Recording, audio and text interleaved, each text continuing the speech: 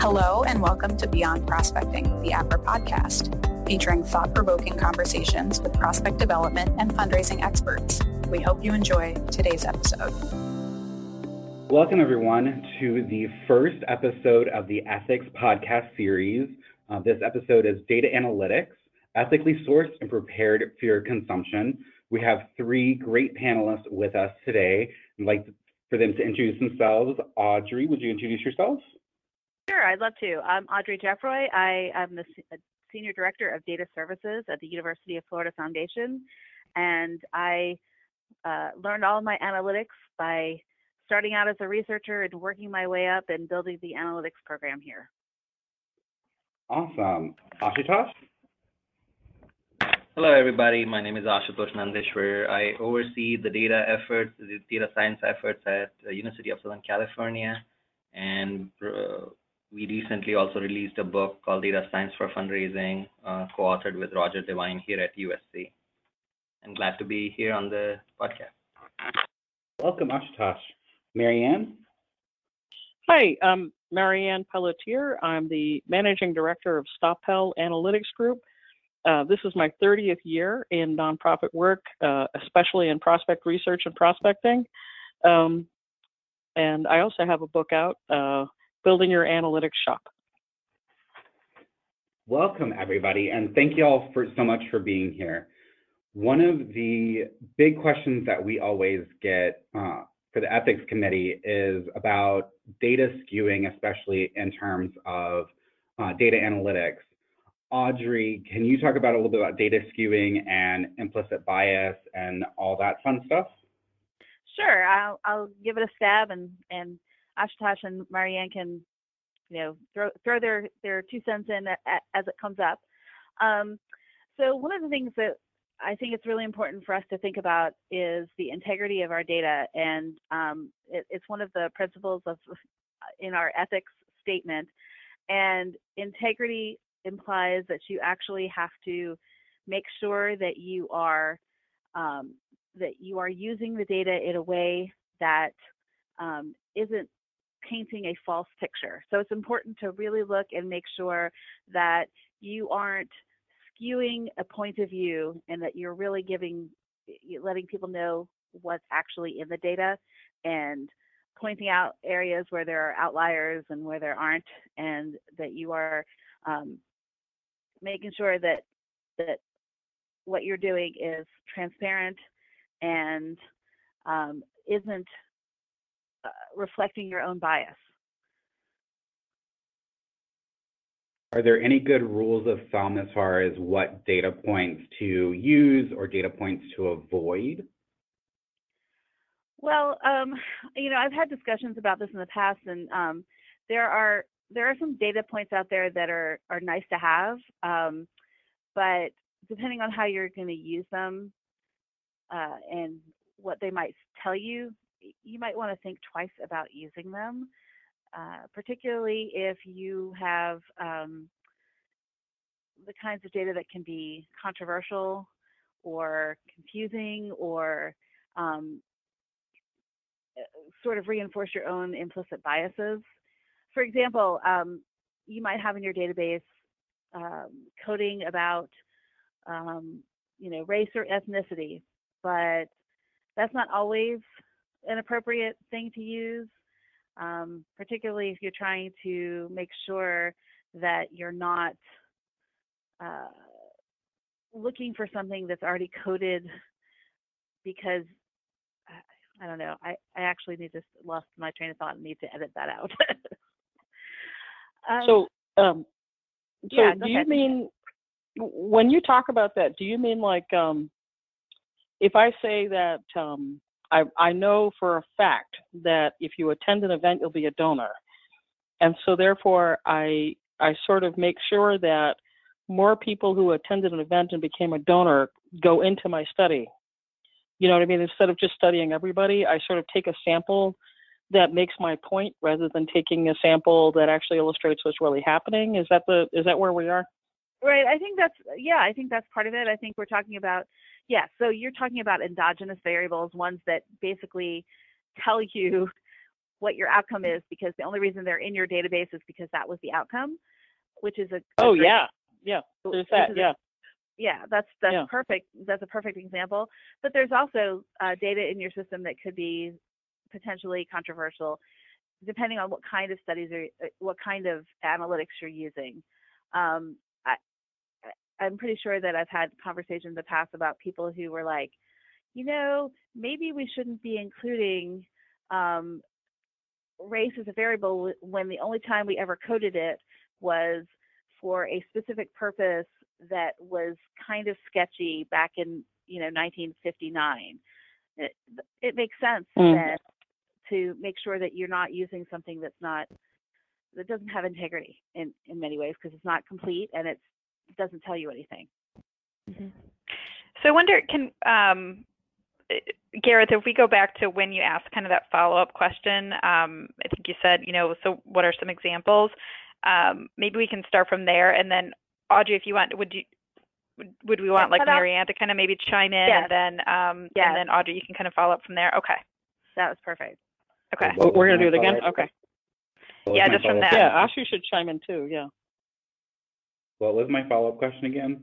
Are there any rules of thumb, or was that what it was? Right. Any examples of rule of thumb, or what kind of data is allowed or okay? Okay. Are there any good rules of thumb as far as what data to use or not to use that you would recommend?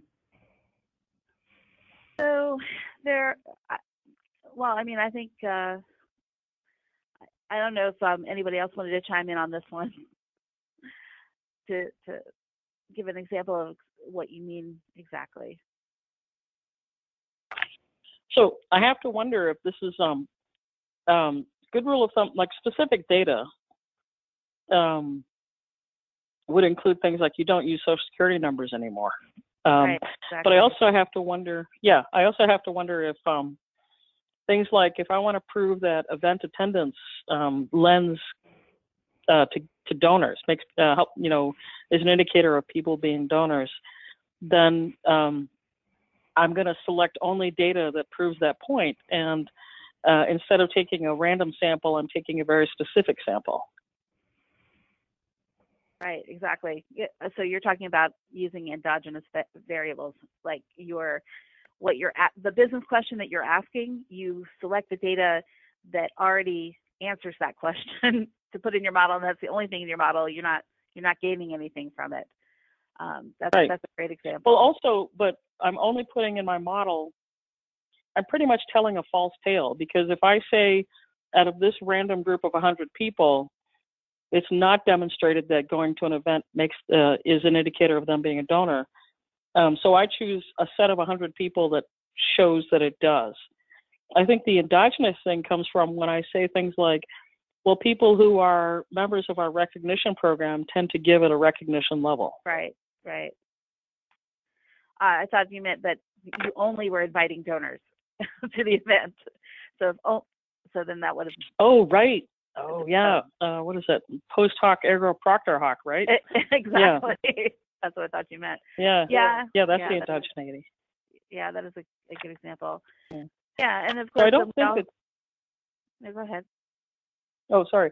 So I don't think that specific data points are right or wrong to use. I agree with you. It's how you use them. So if I say, find me people where both members of the household are the same gender, and use that as analytics, what am I going to do with it? That becomes the question. Right.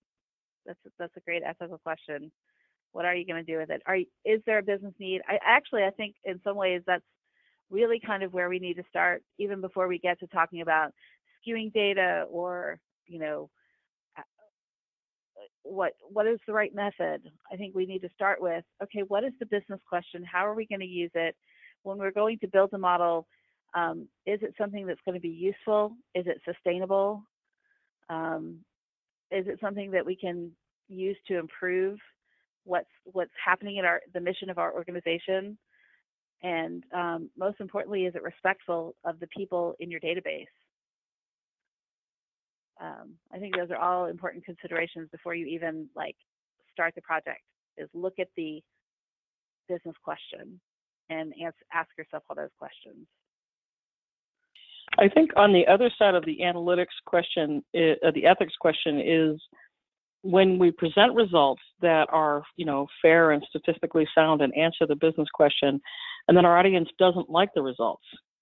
I have sometimes been pushed to move the results a little bit to accommodate the needs of my audience, and so that's an ethical dilemma for me too. Right. First, I've always refused. That's actually a different kind of skewing, not the skew as in like, hey, look, this one person who gave $5 million skews everything up this way, but skewing, like presenting the data in a way that skews the results. So you're lying with statistics, as that famous quote from Mark Twain is, lies, and statistics. I mean, how you present it also poses a huge question. Do y'all have any good rules of thumb as far as how to handle a client or a fundraiser or even administrator who really wants to present the data in a slightly different way than what the data is necessarily telling us? What advice do y'all have for people in that situation? My PhD advisor, Tim Menzies, always used to say, since we're talking about bias, and there are various types of bias, but Tim used to say that bias blinds us and bias lets us see. What that means is, bias is going to narrow our focus on the things that we care about, but also because we may have that bias, whether it's our own bias or bias in the data, we are going to see some different things in the data itself. So a good example of what Marianne just mentioned, and get the question that you asked regarding any rules of thumb or how you control what the output may be, is always around charts, right? It's always about presentation. So you have a big meeting with big donors, big prospects, and you come up with these 10 different variations of the same chart, which tells a different story every time. So for example, if you just wanted to show your return on your endowment, you can just pick the last 10 years and exclude 2008 from that, and then it may look good. But is that the true story? So as analysts, I think we always have to watch out for what we are producing and advocate for what seems fair, as Marianne said. But at the end, people are going to choose the story that they most care about or they like. I agree. I mean, my job is to inform decision making. It's not to make the decision. So if someone said to me, can you change this chart because I really need it to look this way for my boss or for the trustees, I always give them a lot of information about the consequence of doing that, and have even sometimes said, I can't do that because you're asking me to tell a lie, but here's the data underlying it. Right. That's the same as what we do here. There have been times where they've asked a question that made me feel uncomfortable, and my response was always, okay, this is what it looks like. This is what the data says. And as long as you have this caveat and you're willing to take the consequences of, because it's like anything else, there are risks in your business to your reputation, to the accuracy of what you do when you make decisions. Well, if you want to make a decision, these are the risks of making that decision. And speaking of risks, moving more a little bit towards compliance issues, data protection is a big hot button issue right now, especially with GDPR going into force in May. That's the General Data Protection Regulation out of the EU and UK. What are sort of the trends that y'all are seeing in regards to data analytics and complying with data protection laws? So I did a little research on this, and the first thing is, in Canada and in the UK, privacy is much more important than it is in the United States. And it's interesting to watch the United States head back toward privacy. I'm looking at a study, 110 nonprofits showed a data breach between 2005 and 2016. And a 2016 survey showed that 63% of nonprofit organizations had a data breach. So when we get into that, even the IBM, although the thing is like what we've done over the last few years is talk about PCI compliance, and that's it sounds ultra sophisticated, but really it's some program wanders around on my computer and tells me to get rid of this data because it looks like social security numbers or it looks like address and birth dates and stuff. IBM has reported in one of their studies, and I can make these links available, that the there's actually been a reduction in the amount of data breaches that are happening. However, I'm noticing a lot of nonprofits, especially around things like taking credit cards, having to use more and more careful measures in order to transfer money and in order to keep records. I can't imagine how it would feel to have my donor records stolen and held for hostage in exchange for Bitcoin, which is what's been happening. I'm wondering how we all are experiencing this. I know that with my clients, I've gotten to the point where I just ask them to put data on a memory stick that goes with me and is used in my computer only when I'm offline. What are some of the measures that the rest of us have used to help with data security?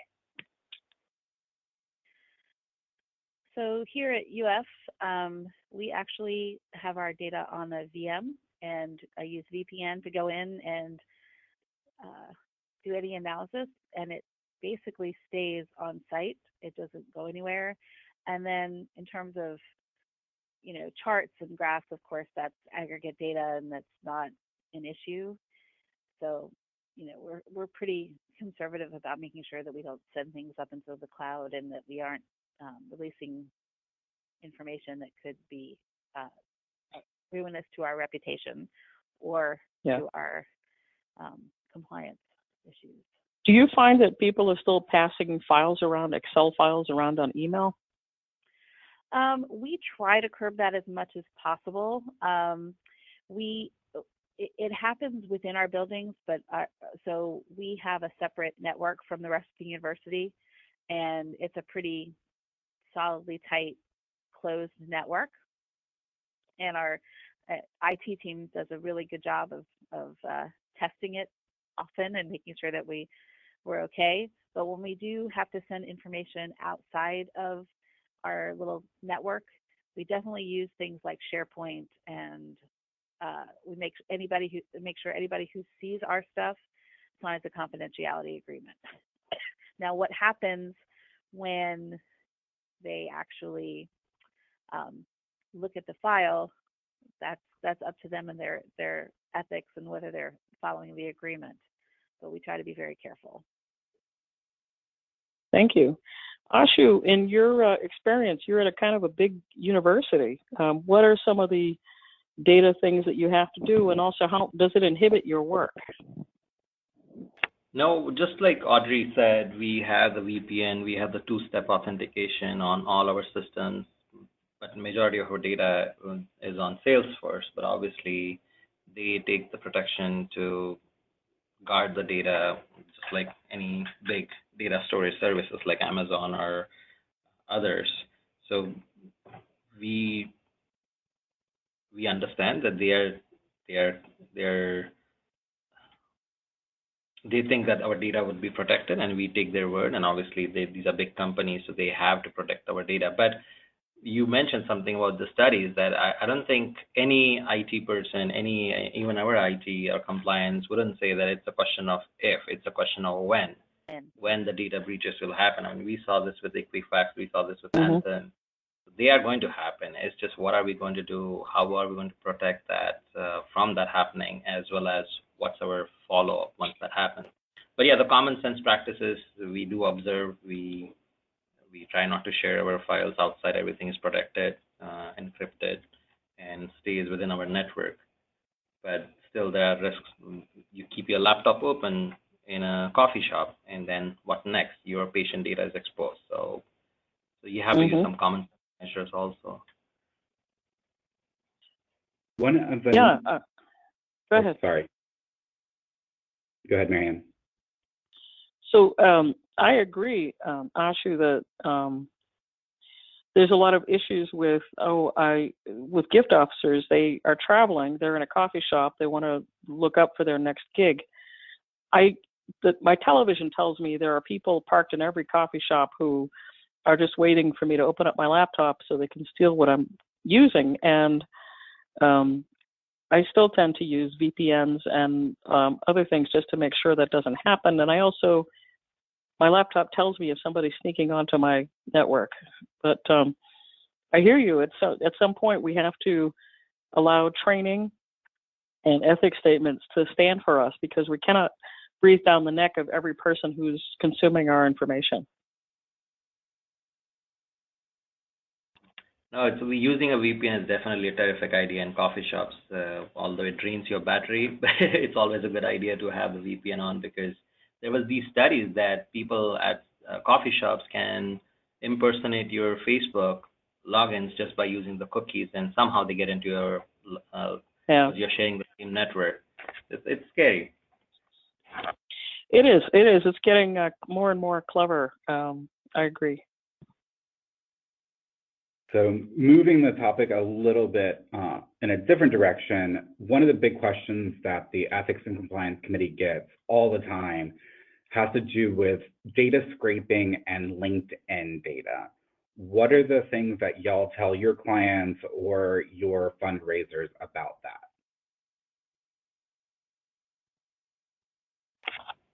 Everybody says, we can just look up the LinkedIn data and store.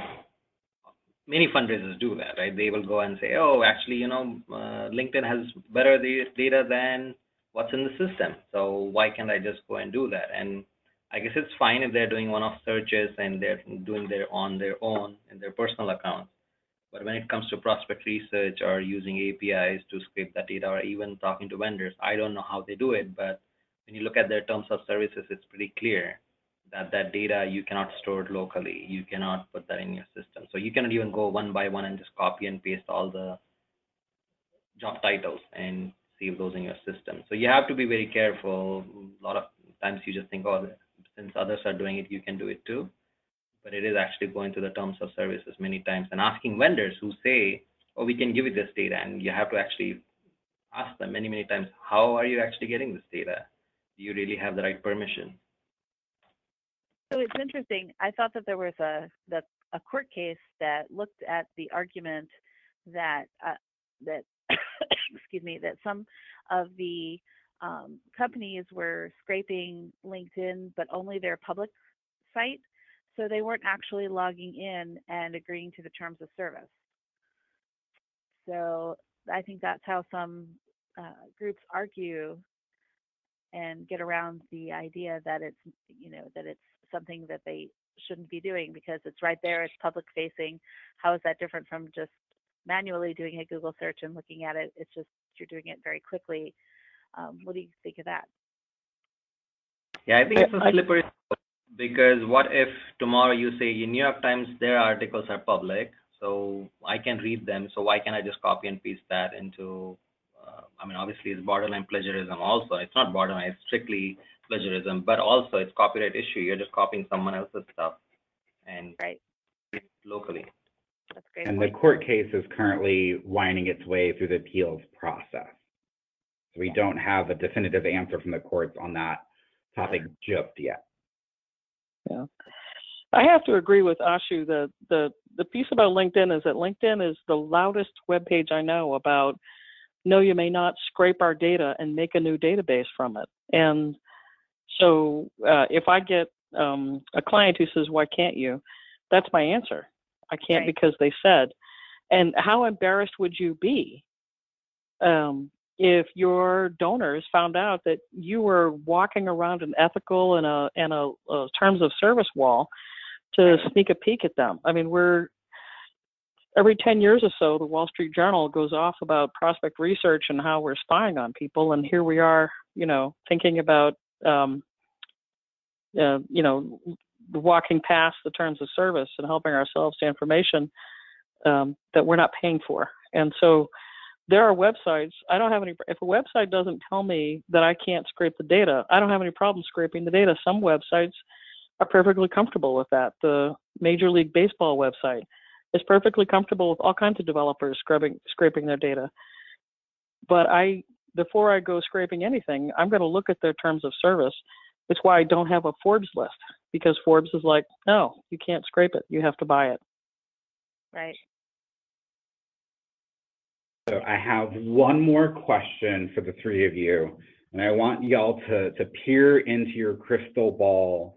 And what are the things that you're seeing on the horizon? What are the big issues with ethics and compliance in regards to data analytics that you're seeing coming in the next, year or 5 years? Audrey? So I was thinking about the fact that there's a lot of hype these days about AI and where AI is going.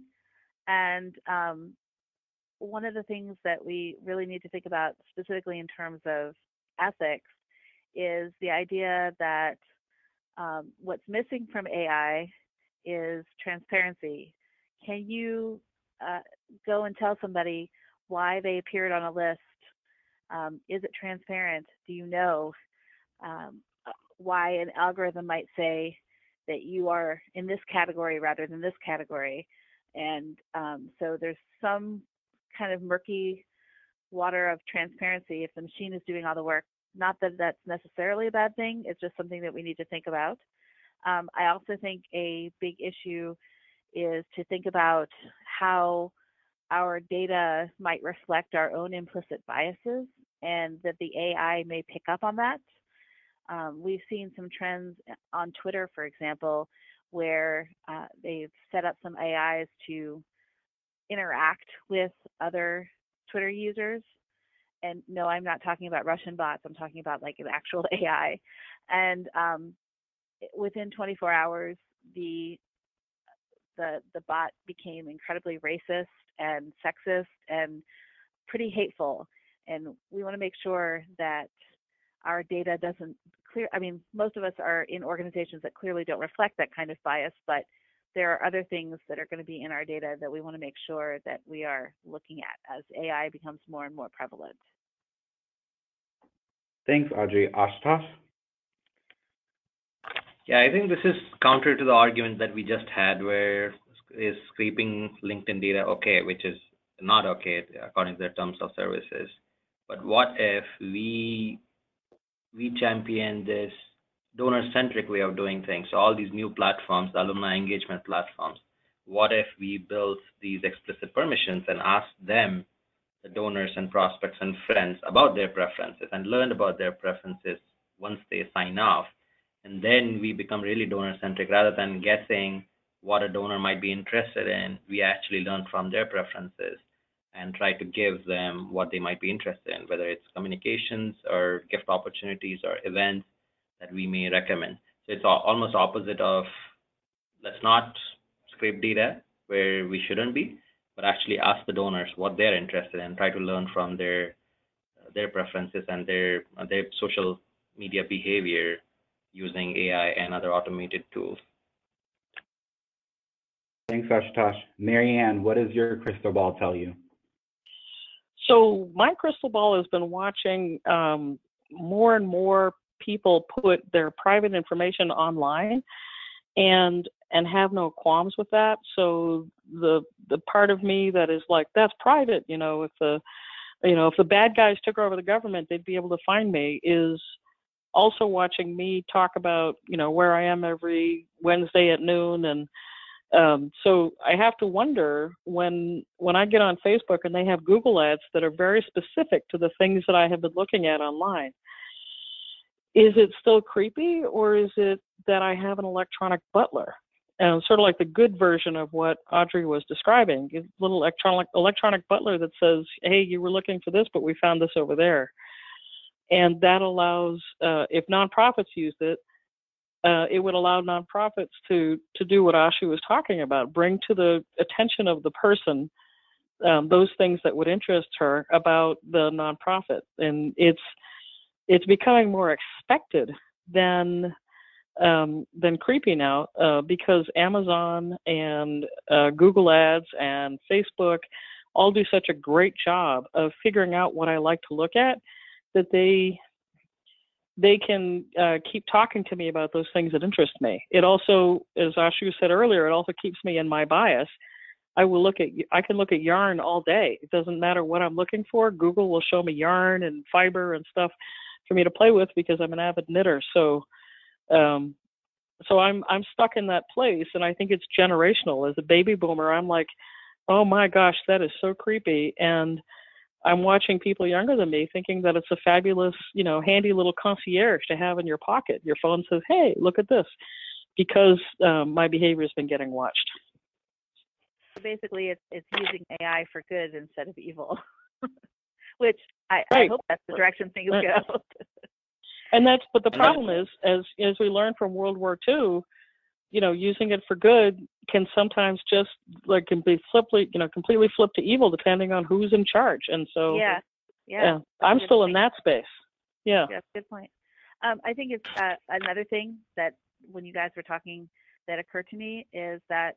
So we've got this concierge thing going on. We've got this check on our behaviors to, feed the AI.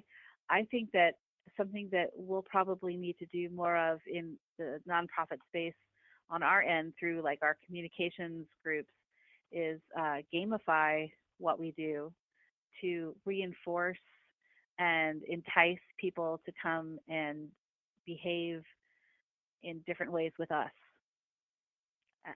So I can see us doing more gamification of our message in the future.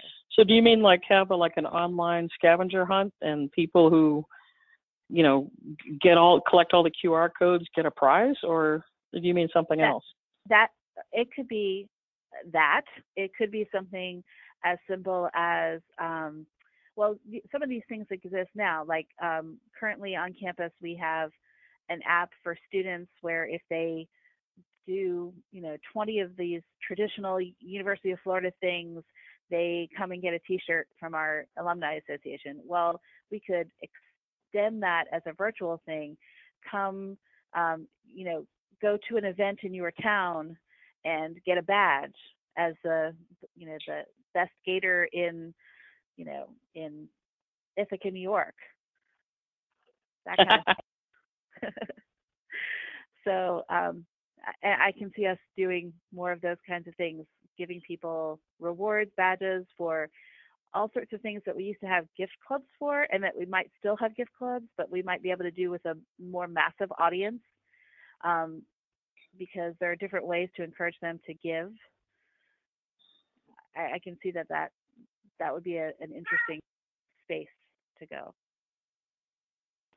And I think going back to what Marianne also said, that there's that huge bias question, right? I mean, Facebook, Twitter, all of them got in trouble, even Google News to a certain extent, for catering too much to one's needs. So if I keep looking at cat videos, Facebook will keep serving me cat videos because that's what I want to look at. But what if watching cat videos is bad for me? Who's asking that question? Who's going to stop that from happening? And I think that is definitely a bias question, and making sure that AI is doing something for good rather than just to get more clicks and more page time. Right. And how do you reward that?